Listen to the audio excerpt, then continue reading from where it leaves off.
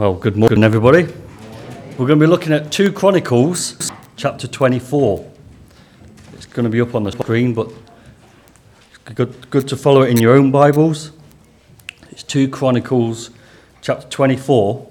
I'm going to start reading at verse 17 to 22. A couple of names which I've been trying to get my head around. Jehoiada. Right.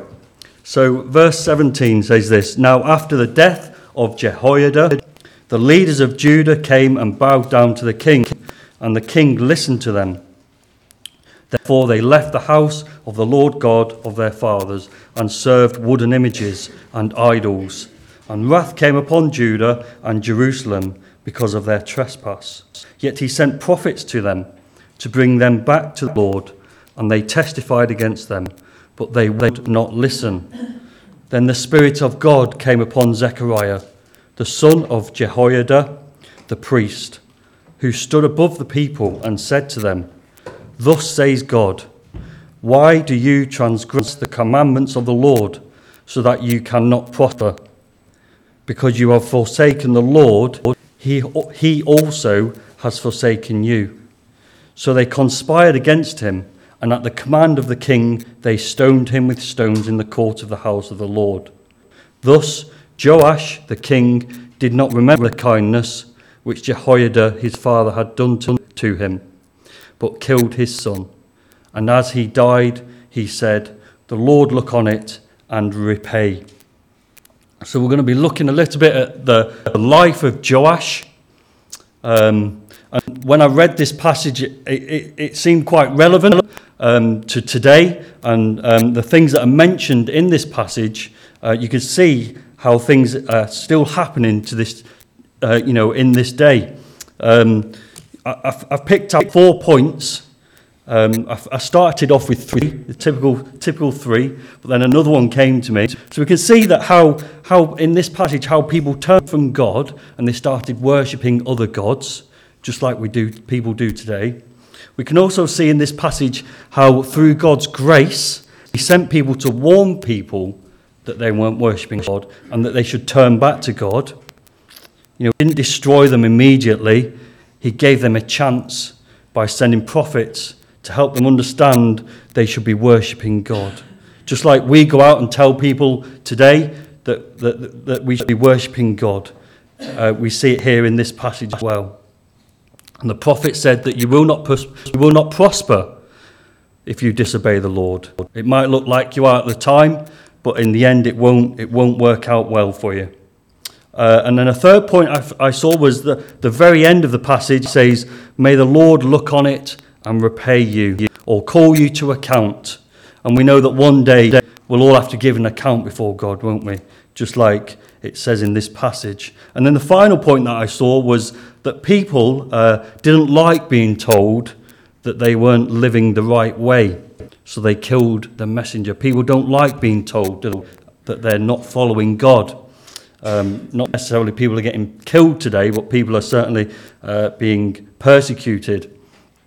And at the very end there, as we read, we see the last words.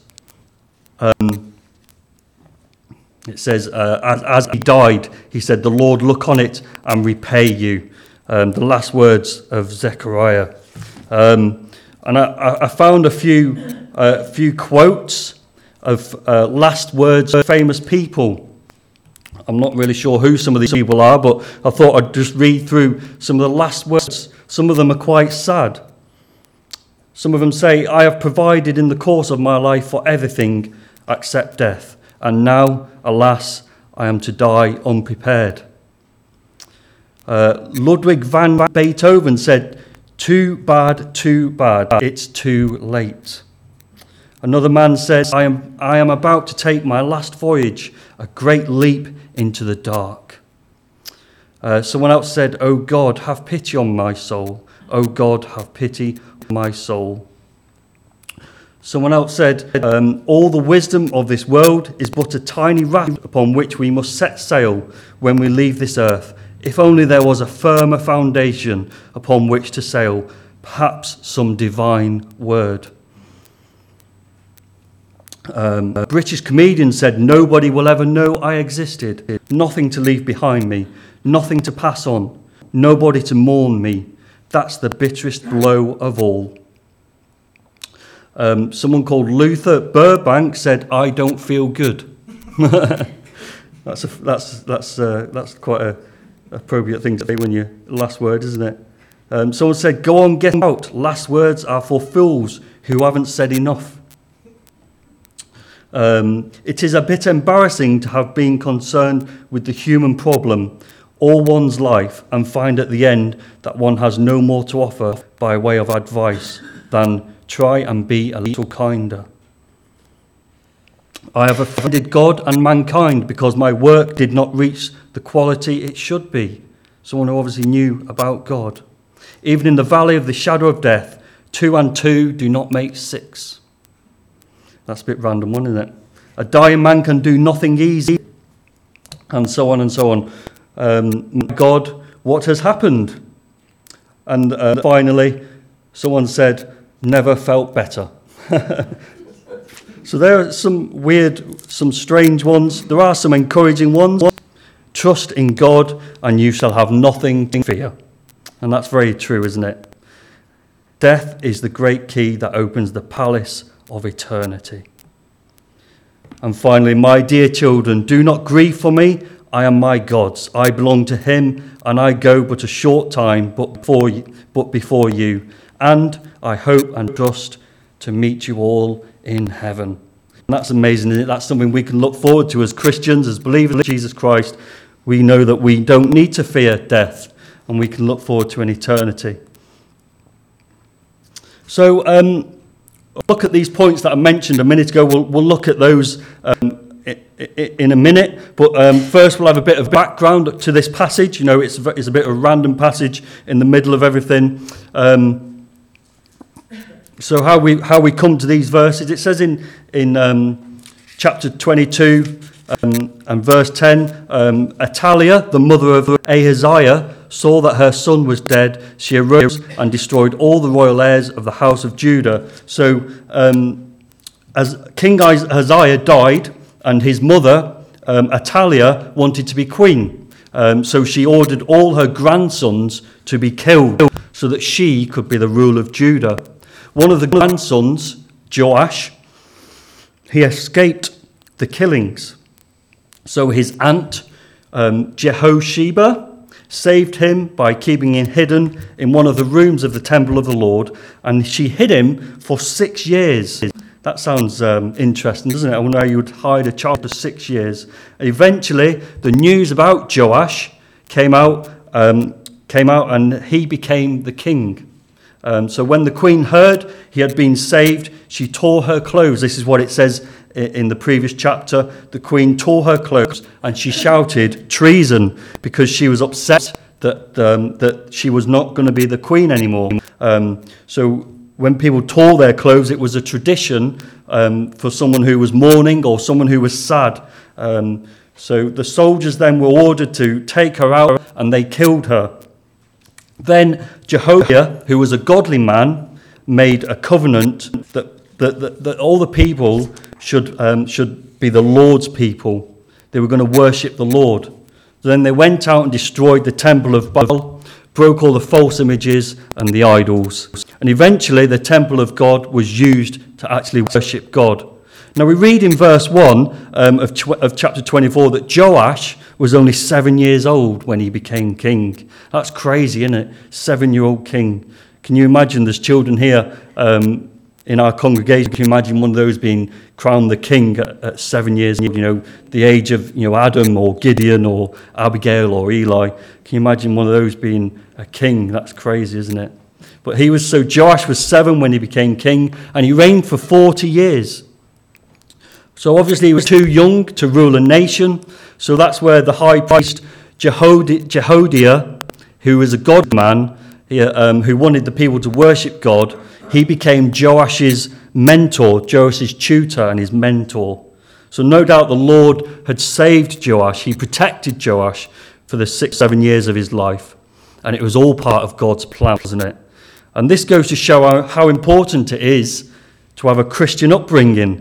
You know, Joash from the age of 7 was worked alongside Jehoiada, and he taught in the ways of the Lord.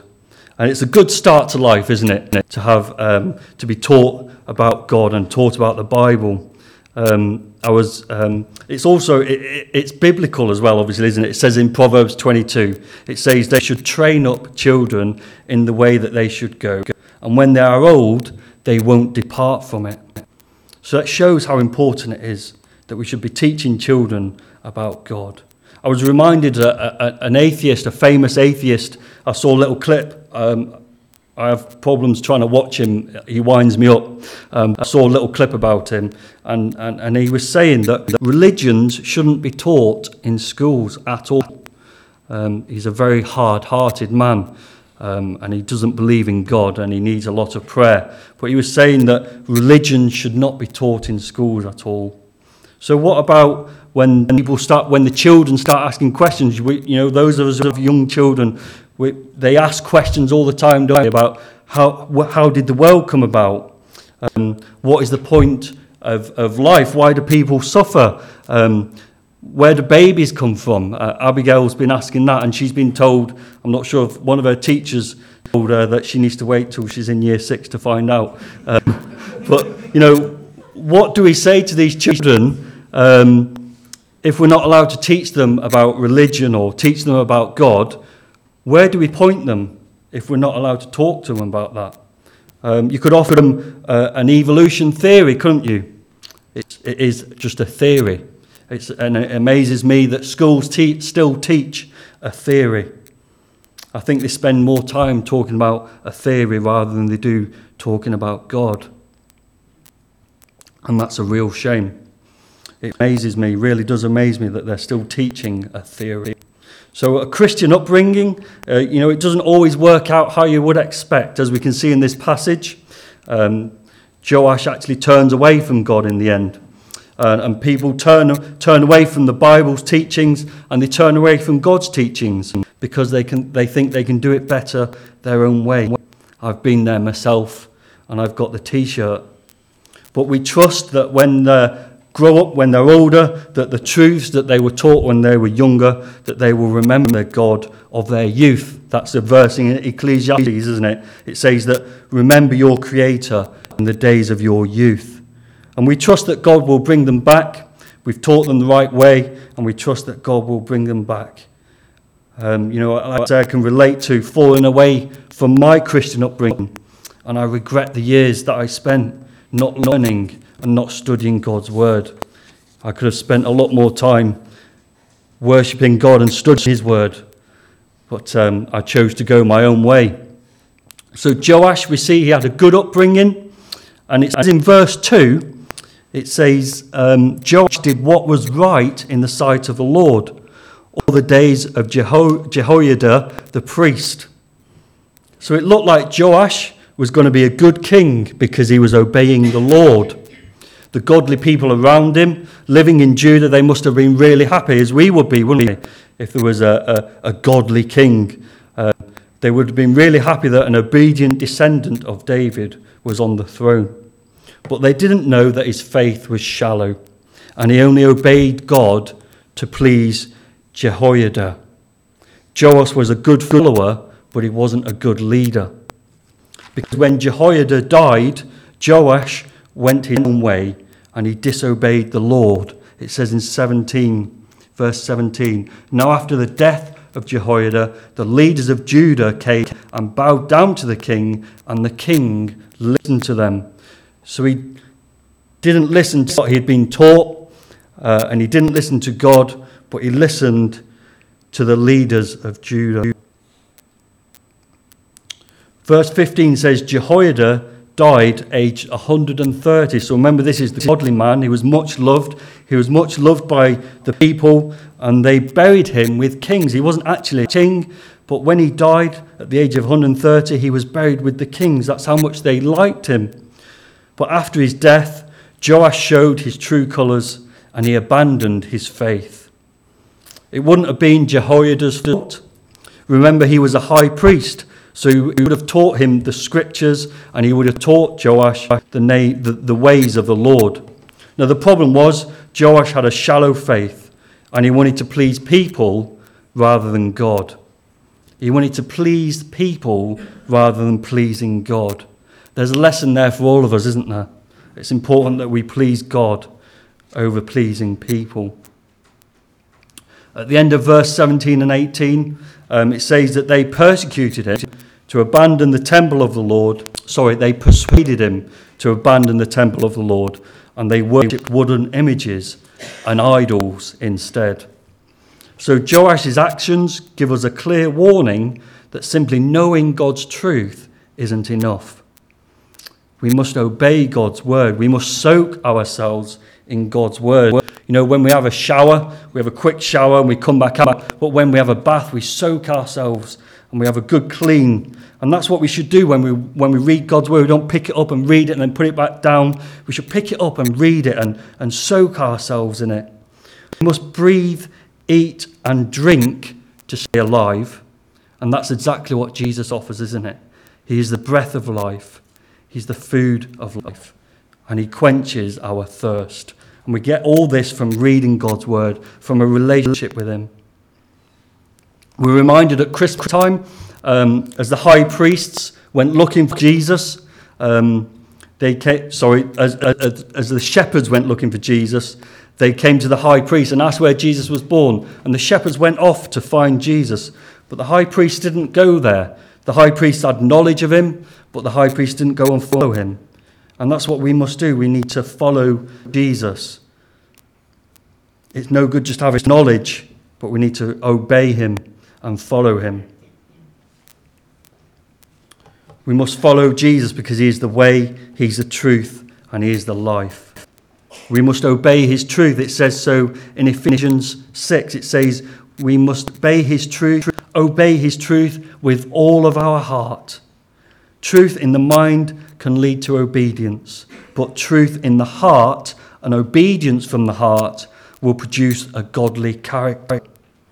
God's words and God's will must be internalized. Psalm 119 says it must be received into our hearts. I saw a Bible commentary quote. It said, "Until duty and discipline become delight, we are only reluctant servants who obey God because we have to, not because we want to." We should want to be pleasing God. So Jehoiada, who was only a religious prop which the king leant on, that it seems, the king Joash was leaning on Jehoiada. When he was removed, the king fell. So although Joash had potentially a good beginning to his reign, it doesn't mean that he had a good ending. Joash had every encouragement to be a good, godly man, but he didn't take advantage of his opportunities by taking God's truth into his heart. It says in verse 3 that Jehoiada chose 2 wives for Joash, because Jehoiada was a wise man, and he would have chosen him some good wives. And that shows the importance of having wise people around us, godly people around us. It's important for young people to take advice when it comes to marriage and when it comes to life. As Joash did here, he let Jehoiada choose his wives for him. Older and wiser people are really important in young Christian lives. I'm sure we can all remember faithful people who we've grown up with, older faithful people, and we appreciate the words of wisdom that they can give us. I'm often having conversations with older people, and I really appreciate the words of wisdom that come from the older people. We appreciate the people who have been around for a long time, who've studied God's word longer than I have, and we can go to them and ask for advice, and they are very helpful. I'm often encouraged by speaking to older people, godly people, just like Jehoiada was. So we can see here the sad decline of Joash in these verses. God had done great things for him in the past. God had saved him from being killed from when he was a baby. He gave him a good upbringing, and he was married with 2 sons. He had done great things for God. He'd rebuilt the temple, the house of God. But he's almost ungrateful of what God has done for him because he forgets what God has done. He turns away from him. He would have had money because faithful people left money to help the rebuild of the temple. So he would have been quite wealthy, you'd imagine. And there's a quote in Lamentations. He says, how the gold has become dim and the fine gold has changed. He wants more money. He's no doubt got money and power, and he's seeking for more. He wants more than just worshipping God. And we see how great a mentor Jehoiada was. It shows how great a loss it was when a faithful, godly man passes away. I was reminded of the Queen, how she was faithful to God. And now we have a king who is supposedly faithful to the God, but he promotes himself as a defender of the faiths, not a defender of the faith. And it shows the importance of ourselves to make sure that we follow God's words and not follow the words of our kings. We must know what God's will is in our lives, and we must seek to know God and his word so we will know what is right and what is wrong. It's important that we are a light in the world. Jesus said that you are the light of the world. We must go into the world and shine the light of Jesus everywhere we go. Even when we don't feel like it, it's not always easy, but we must shine a light in the darkness.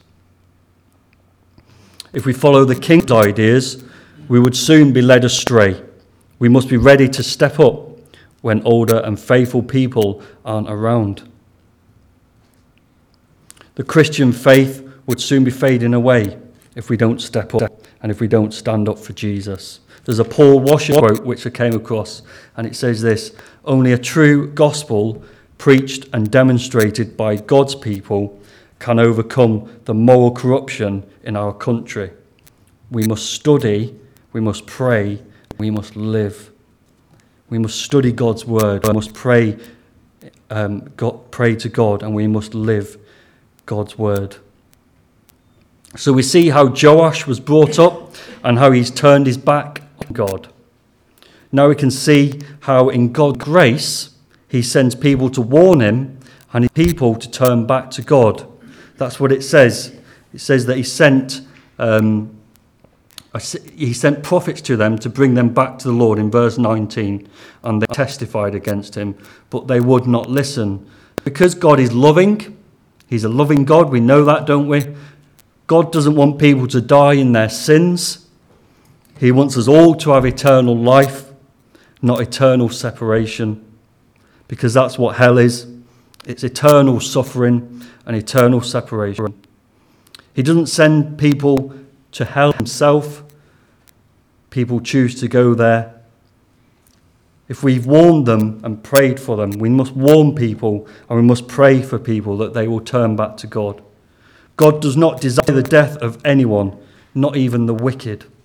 What God does take pleasure in is repentance, which leads to life. But these people wouldn't listen. As I've already said in verse 19, they would not listen.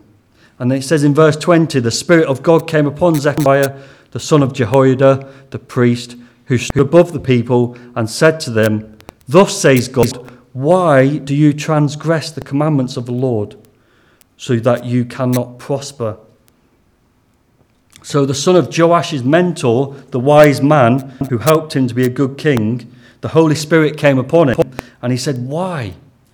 Why are you not following God? And maybe we can ask that question ourselves this morning. Maybe you're here and you're not following God. Why? Why are you not following God? What is stopping you from following God? This is what the Lord says. Why? Why do you disobey my commandments? Why have you turned your back on God? And what good will it do for you? The wide path leads to destruction. Like sheep, people have gone astray. without a shepherd, wandering around aimlessly. Jesus says, in me you will have eternal life. Jesus said, I have come not to condemn, but to save the world. Jesus says, I have come that you might have life and have it to the full. So why ignore the truths of God's word? You will not prosper, it says so. You will not prosper. You'll be searching for happiness.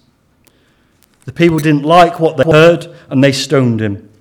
People don't like the light, do they? People don't like Jesus because he shines the light on their sins. I get it in town all the time. I ask people if they'd like to take a Christian leaflet, and they say, no, why would I want one of those? And it amazes me that, it's a message of love and forgiveness, but people don't want to know. People are rolling their eyes, saying, oh, here we go again. Someone's preaching at me, I don't want to hear it. And it amazes me that people don't want to hear this message of love and forgiveness. Now, if you want to know how it ends up for Joash, he had a great start in life. At the end, it says a small army marched against him. It invaded Judah and it killed all the leaders. They sent all the plunder back to their kings in Damascus. So we see in the Bible how God's people who follow him, we see it all through the Bible people who follow God, even though they go to war with a smaller number, they are still victorious because God is greater and God is mightier than the people who do wrong in the world. Because God is mighty to save. When you think of David and Goliath, little David, he had God on his side and he killed Goliath. So Joash, in turning his back on God, he lost everything. What good is it to gain the world but to lose your soul? He ends up being killed in the end. And he wasn't even buried in a tomb. He wasn't even buried with other kings like Jehoiada was. Later on we read that one of his sons becomes king. And that starts off well again, but it also ends up as he worships false idols, just like his dad did. So even after God had helped him, and he was told God would give him much more than he would ever need, he still turned his back on God. And it seems that people don't learn. All the way through the Bible, it's all about people who turn their back on God. But it never works out well in the end. The Lord sent prophets to warn him, but he refused to listen. He even plotted with his leaders to have Zechariah, the son of Jehoiada, stoned to death because he warned the king of his sins. Imagine killing the son of the people who saved your life. He'd forgotten that he had saved his life, and he ended up killing him. And there's a final warning from Zechariah as he lay dying. He said, "The Lord look on it and repay." Or in other versions it says, "May the Lord see this and call you to account." Are we ready to stand before God? When we looked at these famous last words, are we worried about dying? One of them said that they're going into the dark, they're taking a great leap into the dark. But it's not a great leap into the dark if you're a believer, if you're saved by Jesus Christ. You can trust in God and you'll have nothing to fear when it comes to dying. And we can trust to meet our loved ones in heaven. None of us know when we're going to leave this earth, but we can know where we will be going. Trust in God and you will have nothing to fear. We have a great God who is mighty to save. God who knows that we all need compassion and we all need a Saviour. We have a great God who is mighty to save. I wonder if we can sing our last song, Our God who is mighty to save, please.